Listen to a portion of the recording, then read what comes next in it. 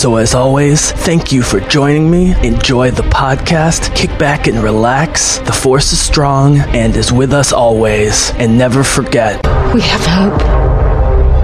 Rebellions are built on hope.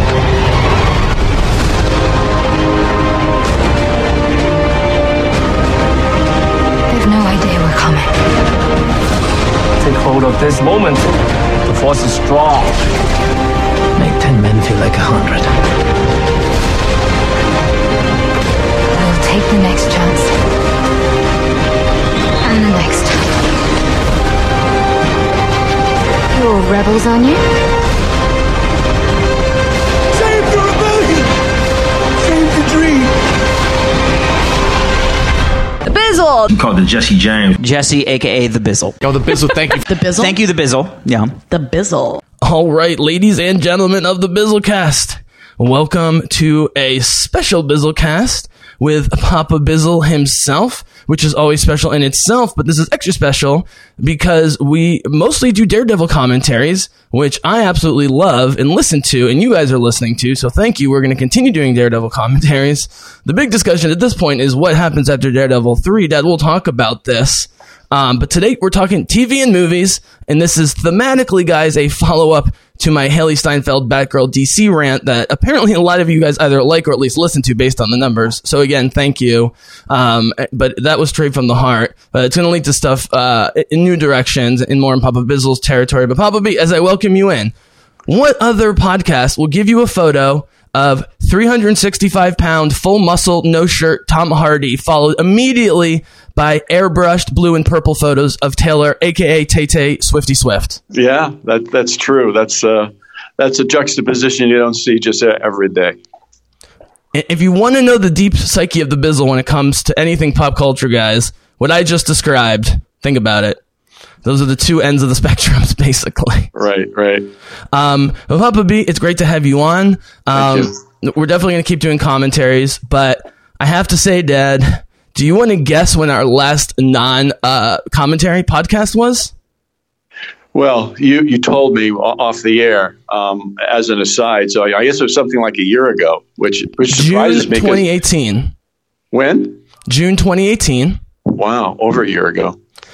And in addition to talking briefly about the state of the Bizzlecast and the Solo movie, which at that point we loved, the nerds loved, made no money, and now it's made its money back, but at the time it looked like a disaster, we were mostly talking about Deadpool 2, and specifically how we thought Deadpool 2 was better than Deadpool 1, and the reasons for that. Mm-hmm. And guys, we're going to be talking about some of my favorite characters in movies, from The Dark Knight to Wonder Woman, Black Widow, stuff coming up. Haley Steinfeld, of course, with Batgirl is going to come up. Dad, I want you to talk about Pennyworth, which is also because it is from the nerd universe. It is a Batman property, even if its own thing. Yeah. And it's important. The Dark Knight, which we watched together, and some other things.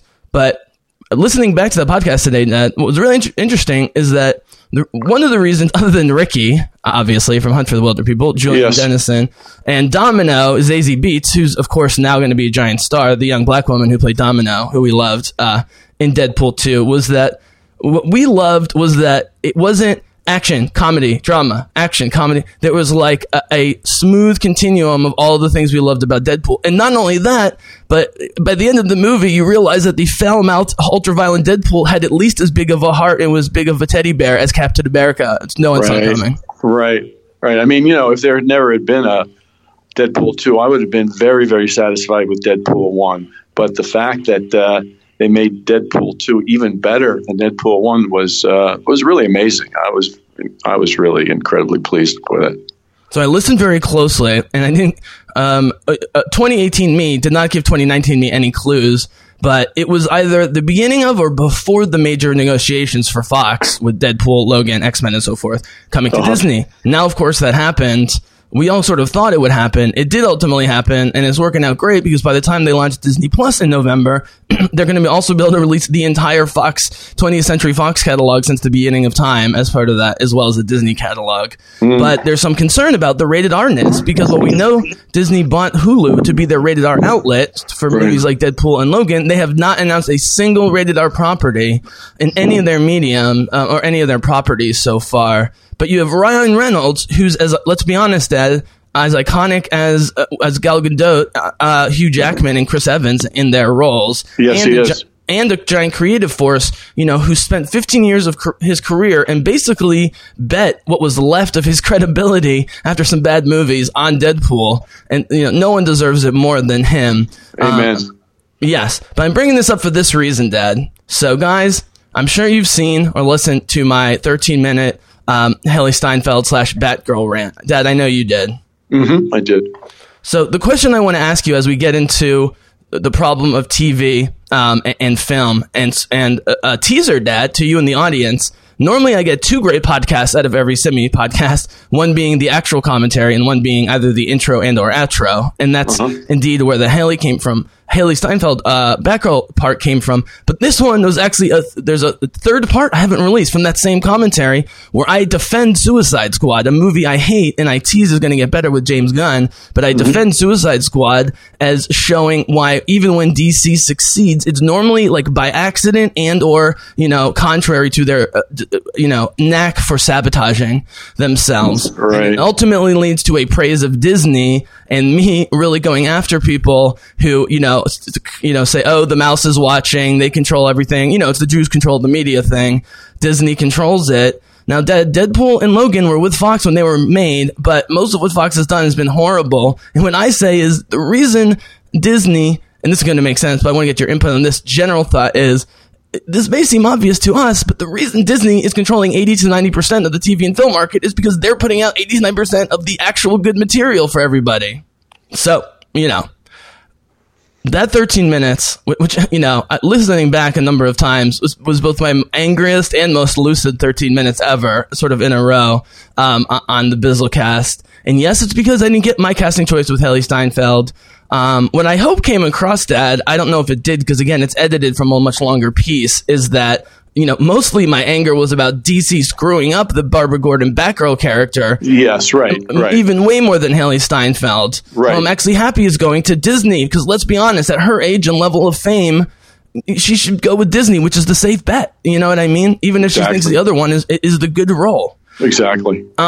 And the fact that Aquaman made $1 billion, Wonder Woman made 800, I'm pretty sure Wonder Woman's going to beat the $1 billion of Aquaman next summer in a movie we're both extremely excited about.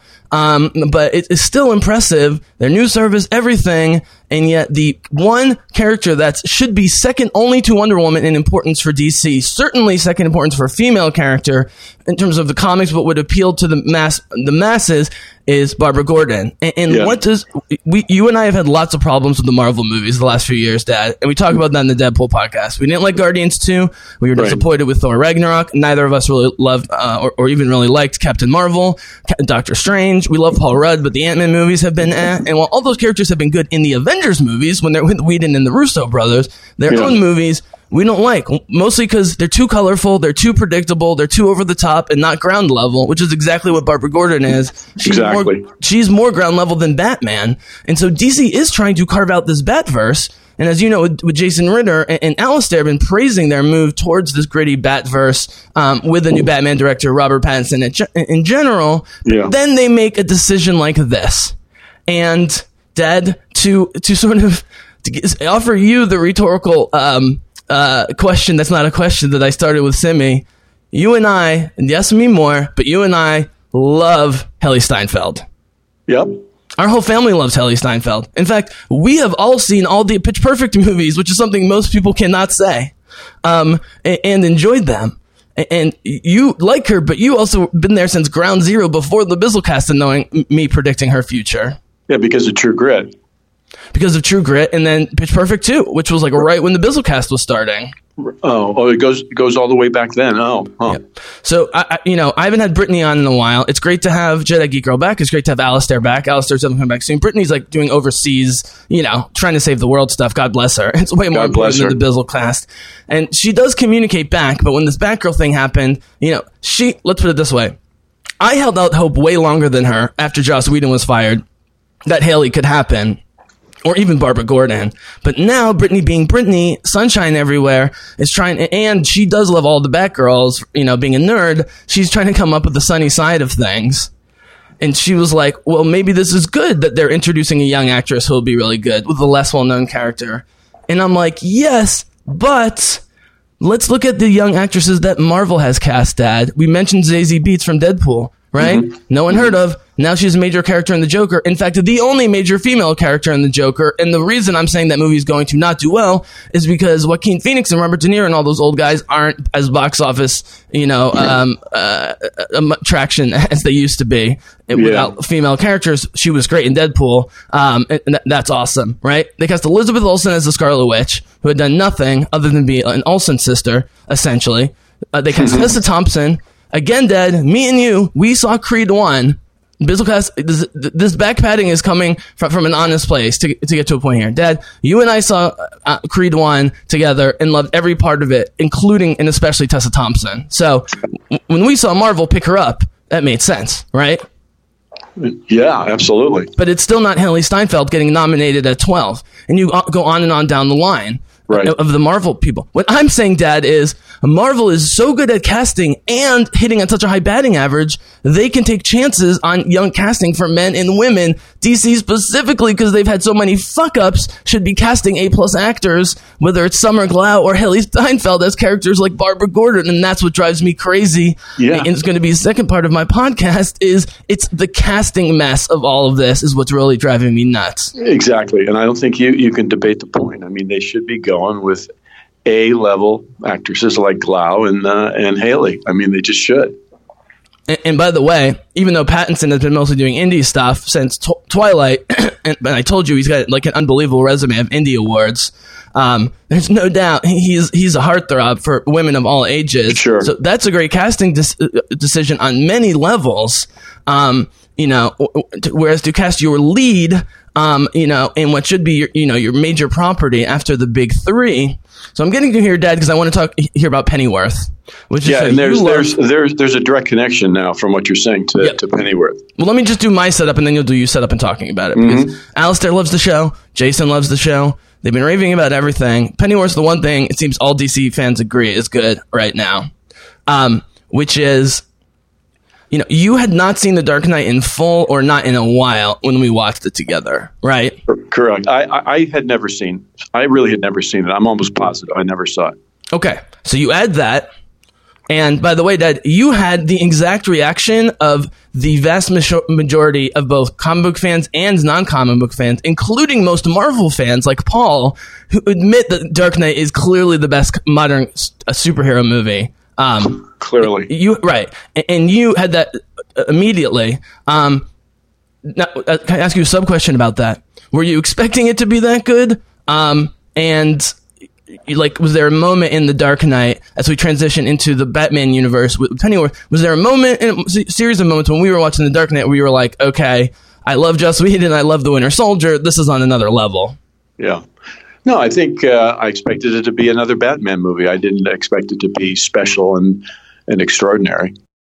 They throw Pennyworth on Epix, right? Yeah, yeah. But their mainline CW shows are awful, and as of this recording, I don't know how long I'm going to keep the DC streaming service, just because, as good as the shows seem, it's not enough content for what it is. But for a free trial and maybe a month to read some comics, to do stuff with Jason, let's put it this way. The comics app for Marvel is almost as expensive as the DC app, where you get the comics and the shows. And that's crazy. So, it's actually a pretty cheap service. But so far, the show I watched, Titans, is essentially take a show that's even way bloodier than Daredevil, has way more cursing than Daredevil, and even more adult themes than Daredevil, but still feels like the CW, or even, I would say, the things I don't like about Orphan Black at times, with spinning cameras and, background music, synthetic music, electronic music constantly. Now, Orphan Black was great. You get the character moments with Allison and stuff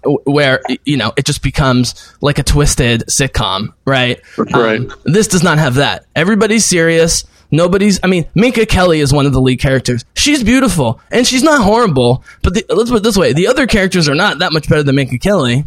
Their animated shows have great voice talent, and the one everyone said to watch, which I'm going to go to directly, is the parody, really dark one, Doom Patrol, which I mentioned before. Point being, DC's throwing a lot of shit against the wall, and sometimes they hit it out of the park by accident, in my opinion, like Aquaman making $1 billion.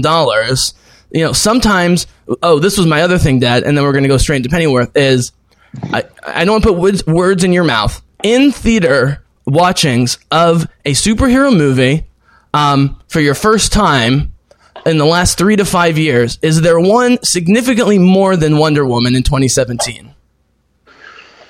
No, absolutely not.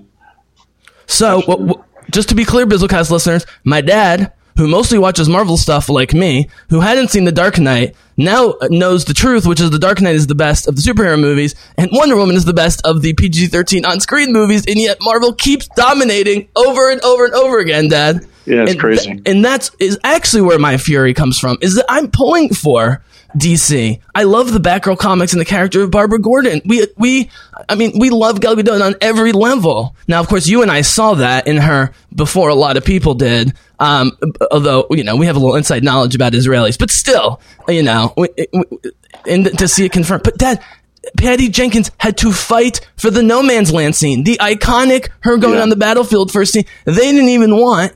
And so Patty Jenkins had to fight for the best parts of that movie. Thank God she has full creative control of this next movie. Right. But we were a hair's breadth away, and then the disaster, which was the Justice League. By the way, Dad, I like Justice League. Your thoughts? I thought Justice League was very entertaining. I enjoyed watching all those characters interact, and I was happy with it. But just like they almost ruined some. No, go ahead. It wasn't extraordinary, but I thought it was very solid. No, they had Joss Whedon take over because Zack Snyder's life is a disaster. And Joss made it feel like a DC Avengers movie, for better or worse. It feels like an Avengers movie, which I'm fine with. Yeah. But, Dad, along with them trying to sabotage Wonder Woman 1, they kind of sabotaged Justice League for the same reason, which was who should have been the lead character and leader of that entire film, which happened after Wonder Woman destroyed it in the United States. Jessica Jones. No. I'm sorry. In the Justice League movie with Batman, Wonder Woman, and everyone, they did reshoots. They should have made Wonder Woman the lead, both actress and the leader of the team, not fucking Batman, especially now Ben Affleck's gone. So I'm saying is anything that succeeded in that movie was almost accidental and against what they were trying to do, which was sabotage it. Well, then I don't know how. I don't know how they come up with Pennyworth. I mean, whenever I start talking about it, I'm just going to use superlatives about it. So I don't know how they... I'll use Netflix as the transition. So I talked about casting, right? So Iron Fist Season 1 was very up and down. It took me a while to watch Iron Fist Season 1. Clearly the best part of 1 and 2 is Jessica Henwick as Iron Fist's, on again, off again, but they're best buddies, and she ends up becoming the Iron Fist and so forth. So that was amazing casting. You and I cannot watch Jessica Jones Season 2 and 3, but I adore the first season, and I think we can at least agree that, again, talking about casting, they nailed it with Kristen Ritter. Totally. So what I'm saying is the problems of the Jessica Jones series and ultimately the Marvel Netflix experiment had almost nothing to do with the casting of those characters. Right. I don't know how they can. Their stuff is so uneven, and Jessica Jones is the best example of it. The first season is off the charts, extraordinary, an incredible comics book based TV property, and then it just totally goes off the rails in the second year. I mean, totally, it was unwatchable. It was written so poorly. So just the juxtaposition between season 1 and season 2. I mean, what's going on there that something like that can happen to such a beautifully crafted first season? You can blame DC for that too. You know why? Because the creator of Modern Jessica Jones and one of the showrunners, along with Melissa Rosenberg of the first season, Michael Brian Bendis, was around that time stolen by DC to do God knows what. Oh. I know he's the guy, but guys, Jessica Jones, alias, aka Jessica Jones from 2000, 2001, which launched all this, is Brian Michael Bendis, who's an absolute genius, also done great Daredevil commentary. My point being, Dad, is you can't underestimate casting. So let's talk about Pennyworth, with a highlight on the actors and the casting of the show. But big picture, what is sort of the raison d'etre of Pennyworth? Well, it's the backstory of the young adult. I'm blacking on his name. Alfred. Yeah, it's the young adult Alfred who's just home from the war, World War One, I guess, and then he intersects with Bruce Wayne's dad, who's in the CIA, who's stationed in Britain. Bruce Wayne's dad. What's the dad's first name? Oh God, Martha's his mom. His dad is, I forget. We'll call him Mr. Wayne. Yeah. I mean, he's a major character and populates one of the main storylines, but it's not like he's on equal footing with Alfred. Now, I keep meaning to do my homework on these actors to find out where they came from. But, this guy who's playing Alfred, this young... Yeah, I'll do that. Do you just talk about the characters? This young British guy is just phenomenal. At this point, I have no idea what his background is. But I could just watch him act all night long. And then his love interest was spectacular. His parents are spectacular. Thomas Wayne, excuse me. Thomas, right. I was going to say Tom, but right, it's Thomas. And actually, Thomas's sister is so Bruce's aunt is also in the story in a very prominent way as an American coming over to England for certain reasons. So both she and her brother Thomas are in London, where they intersect with Alfred. It's very, very interesting. But there are other storylines that are going on. And his two sidekicks, who are his closest chums or mates, I guess I should say, mates from the war, are terrific. I mean, the casting just across the board is great. The acting is great. The directing is great. Cinematography is great. DC Comics? The casting is great. Listen to the people. Cast good actors. Yeah. Sorry, Dad. Keep going. Yeah. I mean, and they just nailed it with this. I mean, you know how much I love Jessica Jones season 1, all of Daredevil, The Punisher.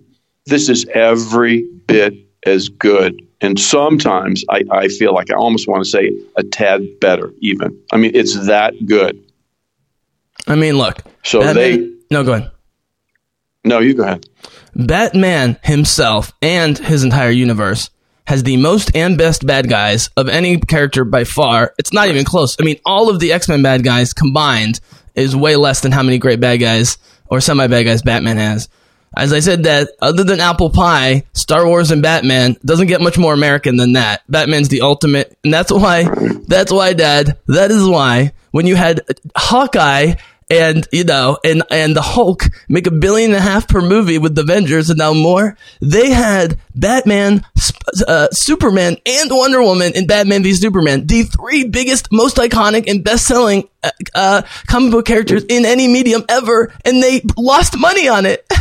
That's part of my Suicide Squad argument, is that Suicide Squad made almost the same amount of money because even DC people hated it and they just wanted something that was dark and different. That's the DC fans' complaint, is they want something dark and different, but then they'll get Batman v Superman and they're like, oh, that's too dark, or you know what I mean? Like, well, they have a great array of villains in this story and in this show in Pennyworth, and one of them, there's this woman who is a phenomenal. She's funny. She's psycho.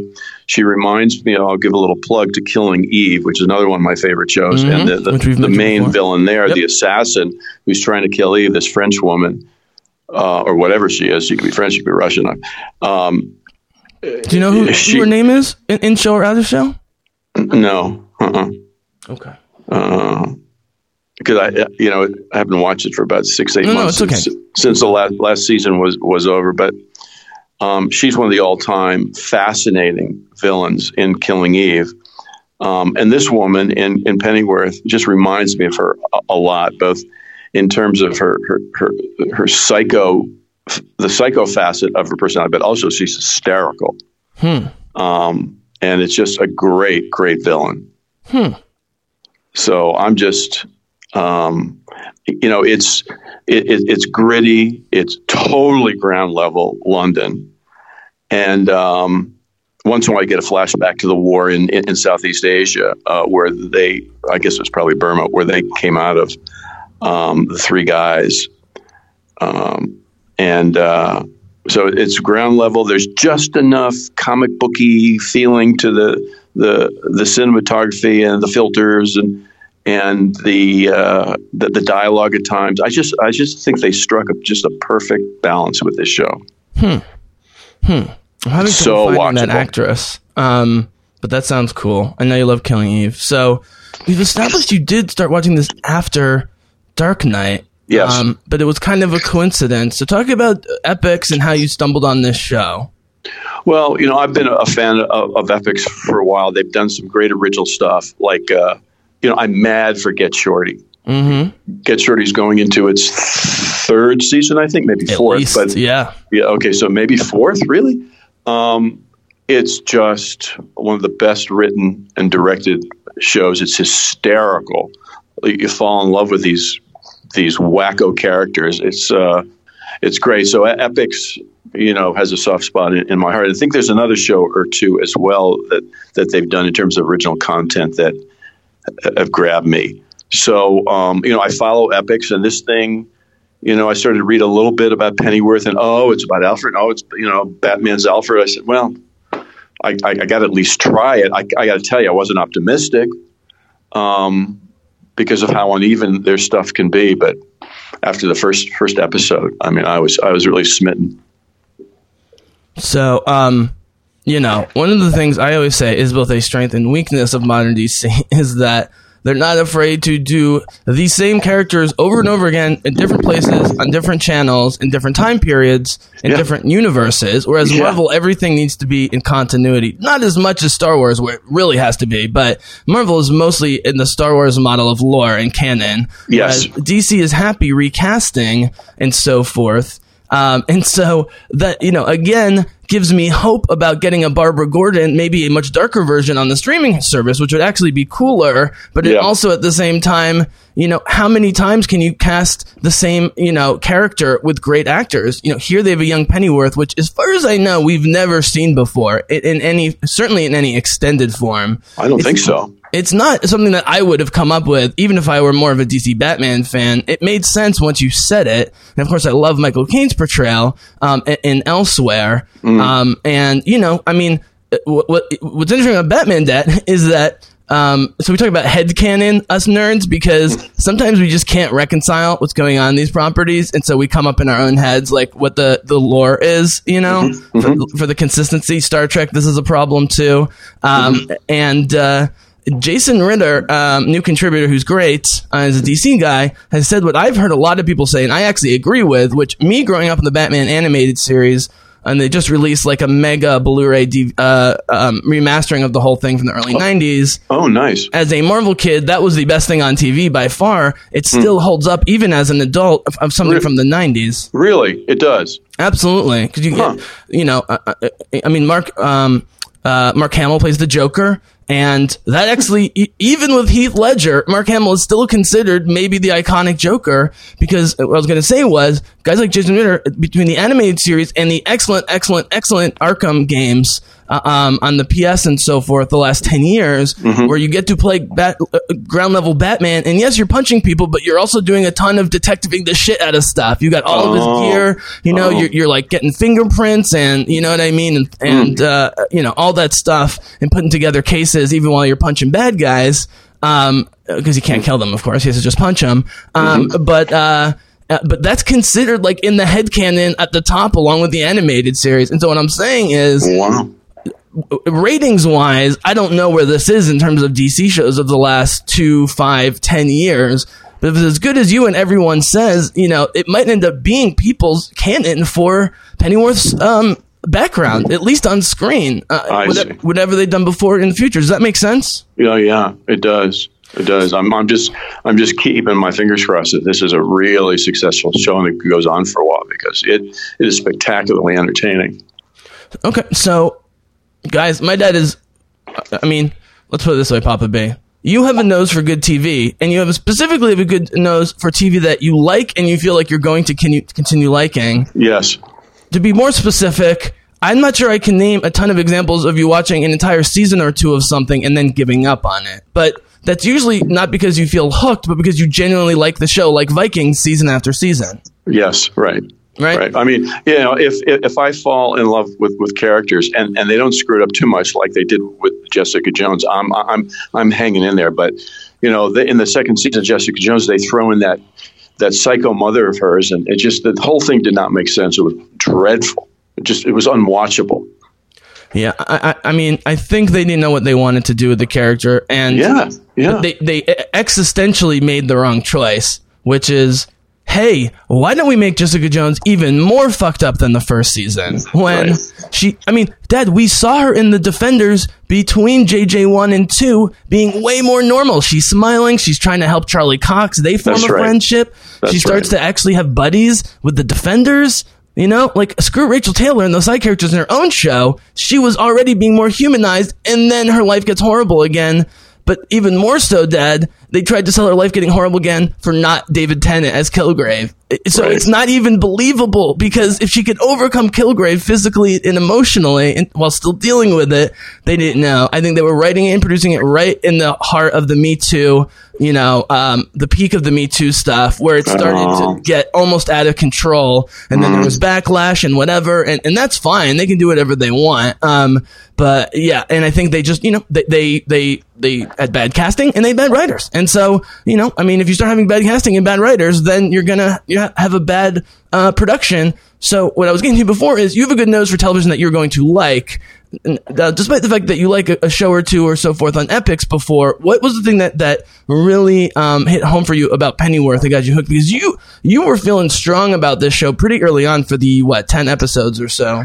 Yeah, I think I'm sure at least by the second episode, I was totally hooked. Maybe even in the midst of the first one.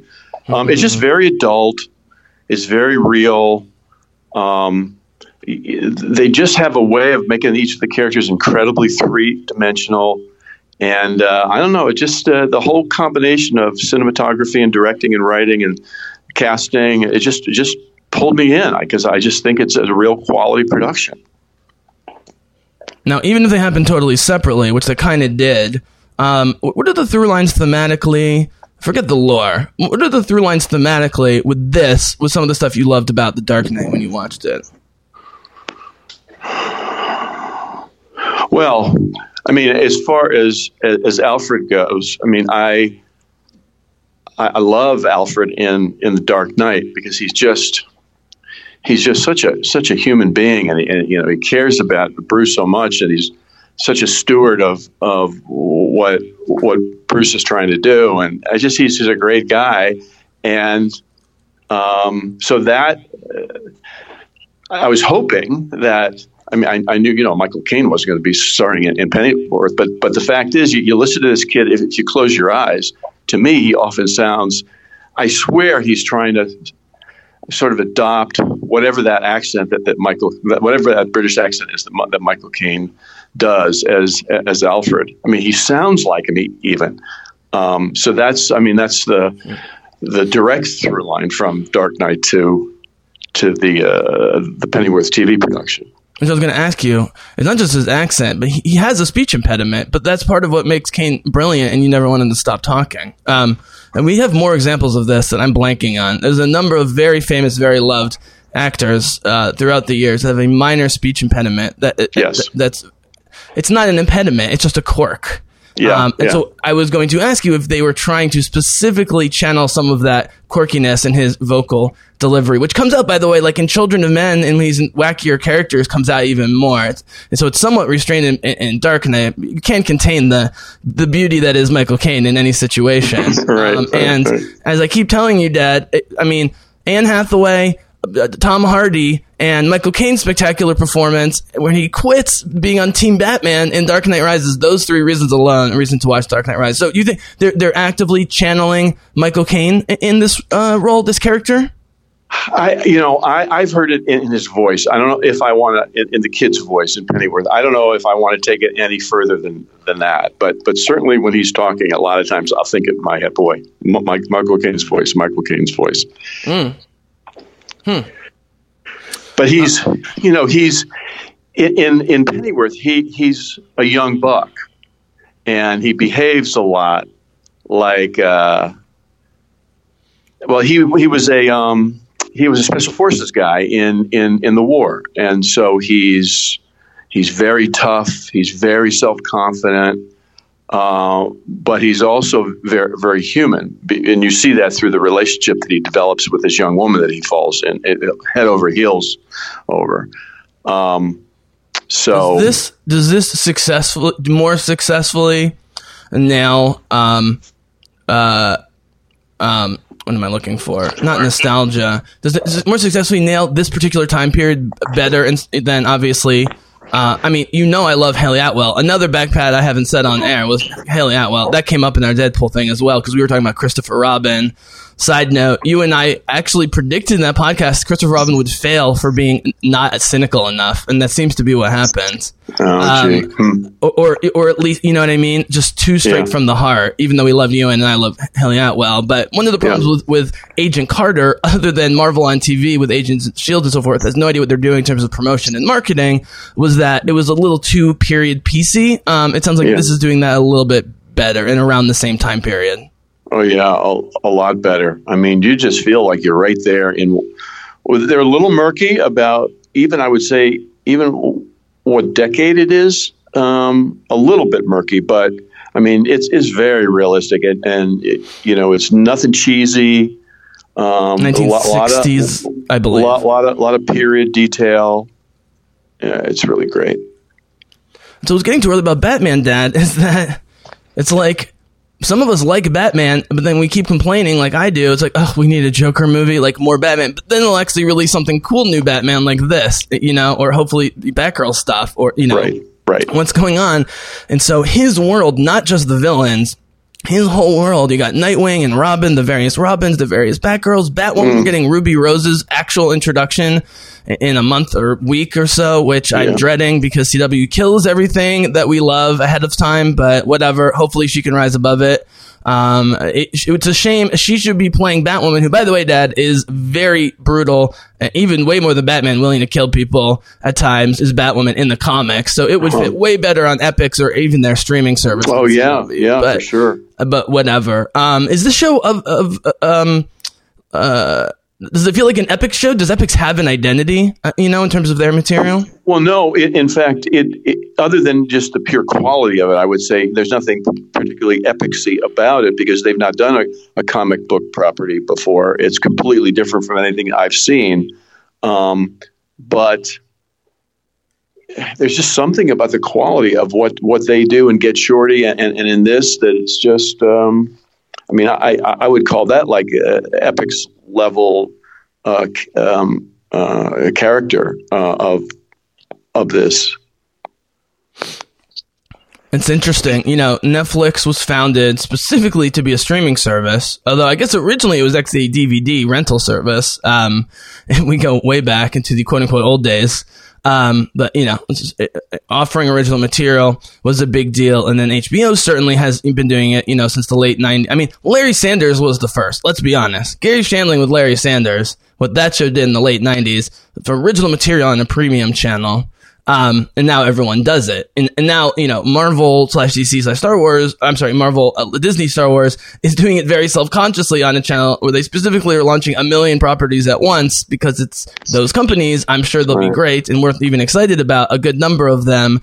But some of these stations, Dad, or whatever you want to call them, channels, kind of sneak up, right, with their original offerings when maybe that's what they weren't originally for.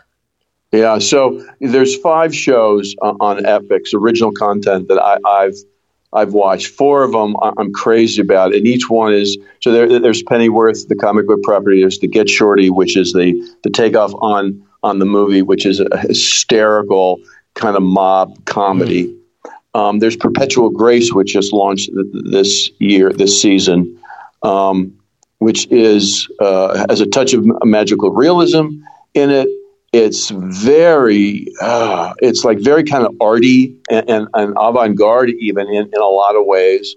I got hooked on that. And then there's Berlin Station, which I like it as much as I think they just concluded the final season. I think it was like 5 seasons. I think it's as good as Homeland. Just a real traditional kind of CIA kind of a show based in Berlin with a lot of international intrigue. It was great casting, great everything. Loved it from beginning to end. And the only one of the 5 that's not great is a show Deep State with my boy Walt Goggins. From Justified, who's like one of the best villains ever in the world in Justified. It's good, but it's not spectacular. But those other 4 are spectacular. Pennyworth, Get Shorty, Perpetual Grace, and Berlin Station. I mean, speaking of Homeland, I would argue the only reason that show survived so long is specifically because of casting of the top 2, 3, 4 characters. I mean, you take out Claire Danes and Mandy. I'm sorry, Dad. It might still be on TV, but you would not be watching it, in my opinion. Yeah, that's probably true. But as opposed to Vikings, where, spoiler alert, they kill one of our, if not our favorite main character, and add characters that you don't even love or even despise, but you still stick with Vikings because it's an ensemble cast with lots of other characters. Right. So where does Pennyworth sit between the Homeland? It's mostly about these 2 or 3, and then there's a lot of side characters, and the Vikings ensemble cast approach. It's more towards the former. There's lots of characters. There's a lot of plot lines, and it's not as narrowly focused as Vikings is with that core family of Viking characters. It's a little bit broader than that. Okay. Well, I have 1 or 2 more about Pennyworth, and then a couple quick thoughts, and we'll wrap up. So, okay. What is the most comic booky thing in a positive way about Pennyworth that either you noticed immediately and hooked you, or as you sort of noticed over time? There's some. It's a good question. I that's one reason I want you to watch it, because I being a film expert that you are and the comic book expert that you are, I'm really interested in what your eye sees, because I think there's a lot of subtle comic booky stuff, but a lot of the long shots when they're looking at like distant London and the sky feels like it has a little Batman feeling when looking at the sky and the skyline. What else?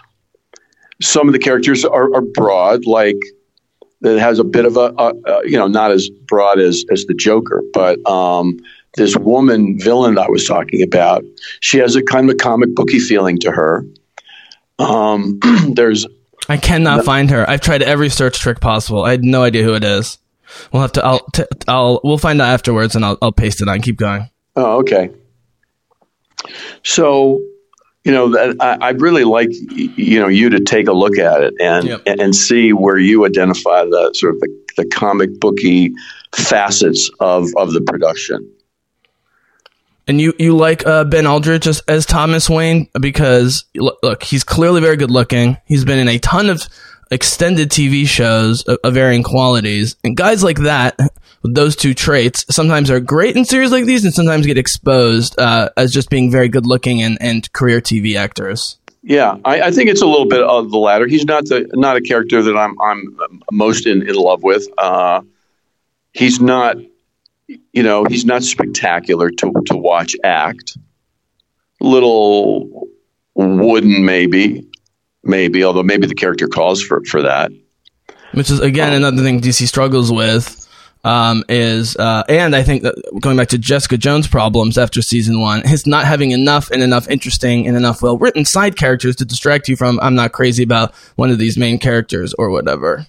I guess his character you could maybe describe as kind of comic booky, in that he's kind of like an Eagle Scout. He's very like straight arrow and buttoned up, and so in that way he's a little bit two dimensional. Maybe that's how he's supposed to be.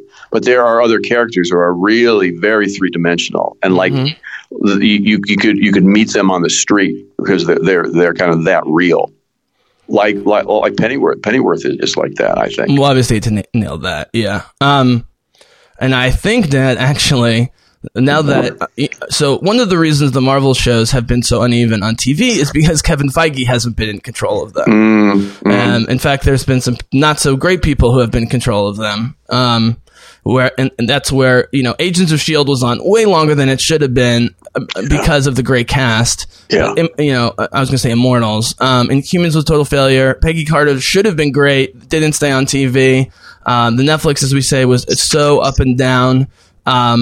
What's going to expose all of these studios, Dan, is now that you have Kevin Feige and Kathleen Kennedy with Star Wars now casting not movie-level talent, but using movie-level casting agents and brains to cast television, meaning the sort of mixed review you gave there of Ben Aldridge as Thomas Wayne, that's not going to happen in the mainline Star Wars and Marvel shows. That's why you have Gus as like a third level character on The Mandalorian. Right, I mean, right. And this goes back to my original point, was like there's just a casting problem, and I mean they're casting too much for good looks across the DC networks. It's so transparent. I've seen it now on all the networks, and it seems like this show's good enough to get over it. But they're casting for looks first on like every show I've ever seen in modern DC. Now, obviously, The Dark Knight has good-looking people, but they also cast the best actors on the planet across the board. Now that is Christopher Nolan in a movie. So, do you think that Jack Bandon as Alfred Pennyworth has the charisma and complexity to sustain this more than a season or two? Yeah, I have no doubt about it. While he is a very good-looking kid, and he's very charming in how he does his face acting and the character that he developed. I mean, he is a great actor, and they're really demanding a broad range from him in this show, very broad. And he I think he does it effortlessly. He doesn't, he does not look like he's working. I mean, it's So the villain that I'm in love with, her name is Paloma Faith Bloomfield. And she is an English singer, songwriter, and actress. She's a 1981. Okay, another 1981. Yeah, I saw her. Okay, so she's not even considered a recurring on Killing Eve, which is why I didn't see her. No. I'm sorry. No, the villain that I'm talking about in Pennyworth is Paloma Faith Bloomfield.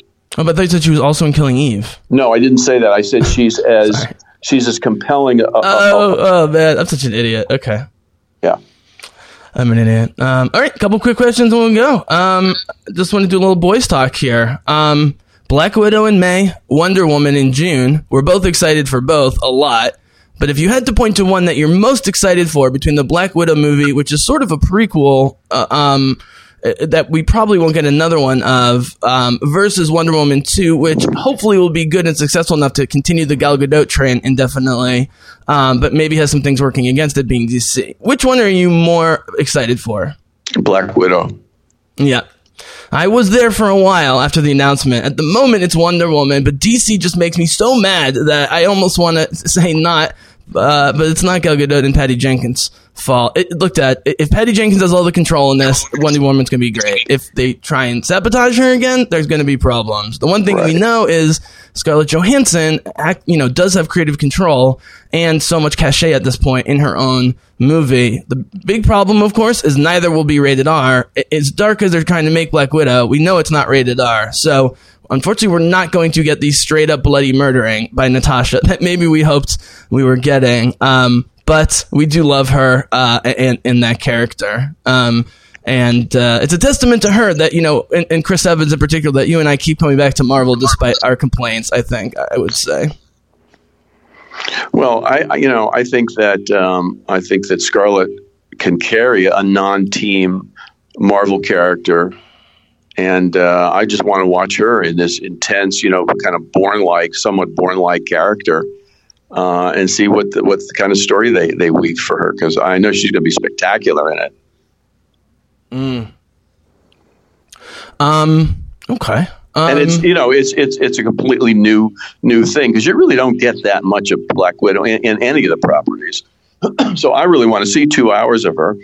I feel like I've seen a magnificent Wonder Woman movie already, and I suppose the second one will be even even more magnificent, but I've seen it all already. I want to see this new property. Oh, you ain't seen nothing with Wonder Woman yet. They didn't even begin exploring her powers in her movie in the Justice League. And it's going to be probably in Africa and during the Cold War. So that all is going to be interesting. But the thing that we basically only saw in the middle of the Wonder Woman movie with her jumping crazy distances and stuff, we're going to see her bounding all over the place doing crazy stuff. But that's part of why we love Black Widow, and she's ground level, and that's part of why we love Hawkeye. And why in the end, despite all my rage about the Batgirl situation, this is going to end up working out great for the Bizzle, because my MVP in terms of least appreciated Avengers characters is clearly Jeremy Renner as Hawkeye. Right. And I was thrilled just to get the show, but now that the show is going to launch, the next Hawkeye, but specifically the next major character.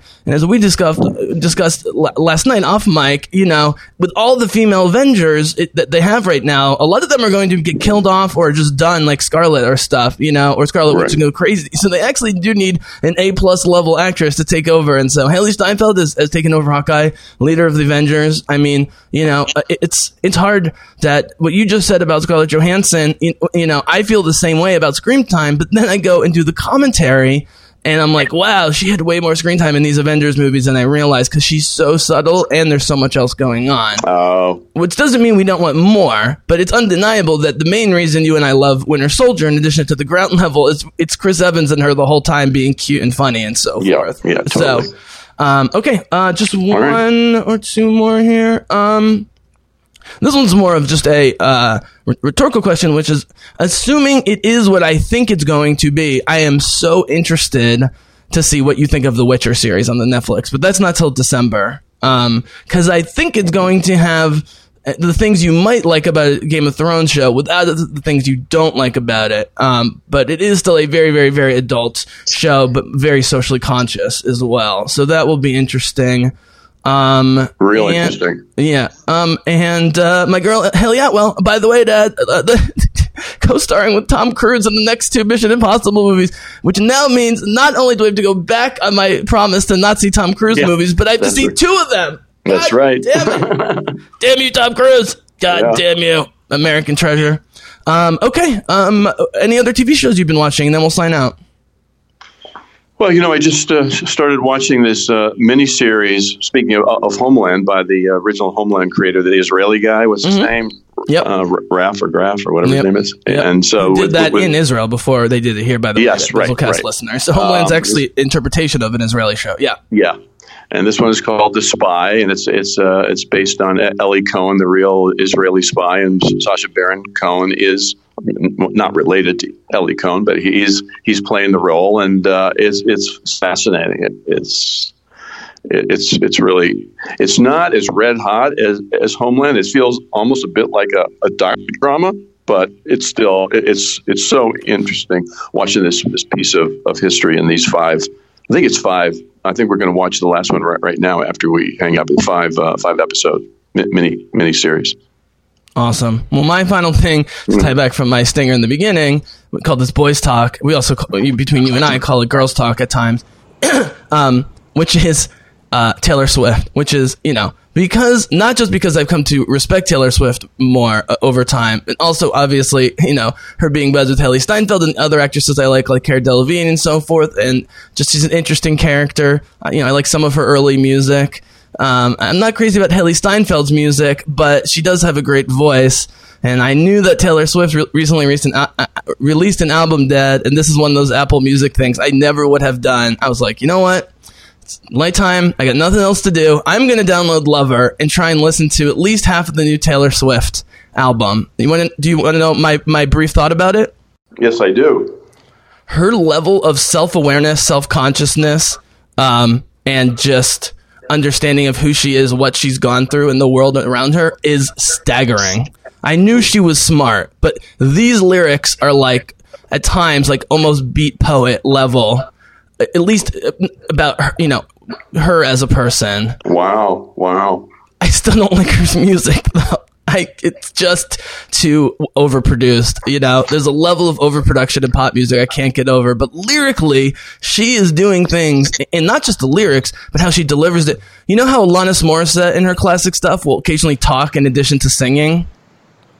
Maybe not. Yes. Yeah. So or Joni Mitchell or whatever. Like, Oh, yeah. Taylor Swift does a bunch of that, where you think the verse is over, and then it's just her talking over music for a little bit before they hit the next verse or chorus. So my point is, very impressed with the brains behind the whole production. Wow. I just can't, it's just too poppy for me. And that's ultimately why I love the Pitch Perfect movies musically, is I can listen to Taylor Swift's song, but with much better versions by Haley Steinfeld, Anna Kendrick, Anna Camp, and Brittany Snow. Or more listenable to me, I would say. Yeah. Yeah. So you might like it though. I mean, it's very different track to track. It's very personal. And again, the lyrical stuff, the lyrical writing is excellent and very interesting. So keep doing what you're doing, Swiftie. We love you, girl. Absolutely. All right, Papa B, thank you so much. I wish I could announce the next movie we're going to see, but as is the case all year, it's basically Star Wars in December and nothing else that I can tell. Well, we'll see. Maybe something else will come up. We need a Hunt for Wilder People. We need a Martian. We need a Creed. We need a Hell or High Water. Like, where are these movies? Yeah, we do. I mean, I'm going to see Felicity and Eddie Redmayne, but again, another period piece, true story. I'm getting sick of them. It looks like it has decent reviews, Aeronauts, but I don't know. Maybe we should give it a try. I'm definitely giving it a try. Are you at all sick like I am of all these period pieces / biopics? No, I really enjoy them. I enjoy the films and the TV stuff that has historical background to it. I guess when you cast two people who either won or were nominated for doing said type of genre of movies like this already, right, and are just switching the lead and the secondary lead, it's a pretty good bet. I'm just going to be man and woman crushing all over the place, so that's going to be tough. But those actors are spectacular. So, all right, thanks. All right. Guys, we will be back to doing Daredevil. Again, we still have a bunch of episodes left, but me and my dad are still trying to figure out what we're going to do after Daredevil. But before that, we have, I think 6 left? I think we have 6 left. And you really like the newest one, which you rewatched, which I have. Oh, yeah, it's intense. Episode 7 is great. Yeah, I think it's a train off the rails ride the rest of the season, basically. I think that's right. And then there's a break with the Karen episode, but that's even more off the rails. It's so, you know what I mean? It's like, it's like you think something's going to stop the train, but nope, it's just another obstacle to make it even more painful to run through or whatever. Look forward to that. Thank you, Papa Bizzle. As always, thank you, Bizzlecast listeners. Check out, I've been dropping tons of commentaries. Just drop a Bumblebee commentary, and some other stuff. So I thank you guys out there for all your support and enjoyment, and I'll be coming back at you soon. May the force be with you all. But for now, the Bizzlecast is out.